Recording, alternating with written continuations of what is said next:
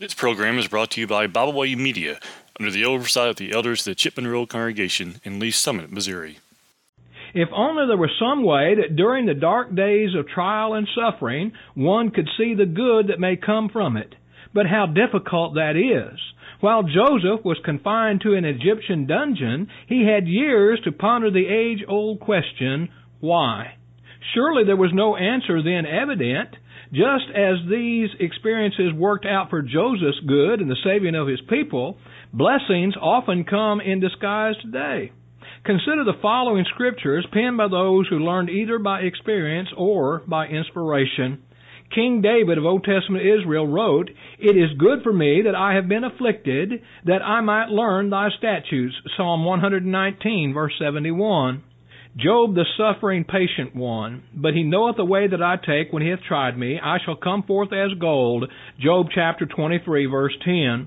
The Apostle Paul wrote, "And if children, then heirs, heirs of God, and joint heirs with Christ, if so be that we suffer with him, that we may be also glorified together. For I reckon that the sufferings of this present time are not worthy to be compared with the glory which shall be revealed in us." Romans chapter 8, verses 17 and 18.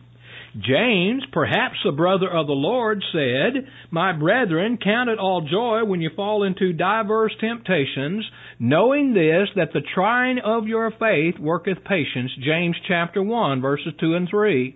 The Apostle Peter wrote, "But rejoice inasmuch as ye are partakers of Christ's sufferings, that when his glory shall be revealed, ye may be glad also with exceeding joy." 1 Peter chapter 4 and verse 13. The writer of the book of Hebrews said, "Now no chastening for the present seemeth to be joyous, but grievous. Nevertheless, afterward it yieldeth the peaceable fruit of righteousness unto them which are exercised thereby." Hebrews chapter 12 and verse 11. Luke tells us concerning all the apostles, "And they departed from the presence of the council, rejoicing that they were counted worthy to suffer shame for his name." Acts chapter 5 verse 41. Now here is the proper attitude toward suffering, one that we should strive to have, one that we ought to try to imitate.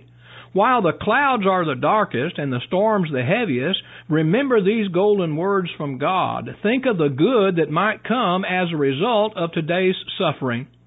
Paul said, "For our light affliction, which is but for a moment, worketh for us a far more exceeding and eternal weight of glory, while we look not at the things which are seen, but at the things which are not seen. For the things which are seen are temporal, but the things which are not seen are eternal." 2 Corinthians chapter 4, verses 17 and 18.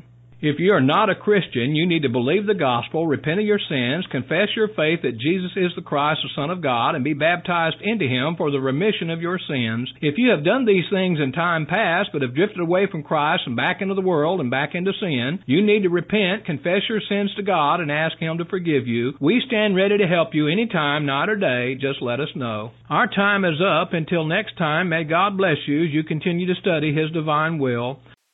We thank you for listening today. We hope you enjoyed this program. You can find out more about Bible Way Media by visiting our website, BibleWayMedia.org. You can find all of our podcasts on all major podcast platforms. As always, we thank you for listening.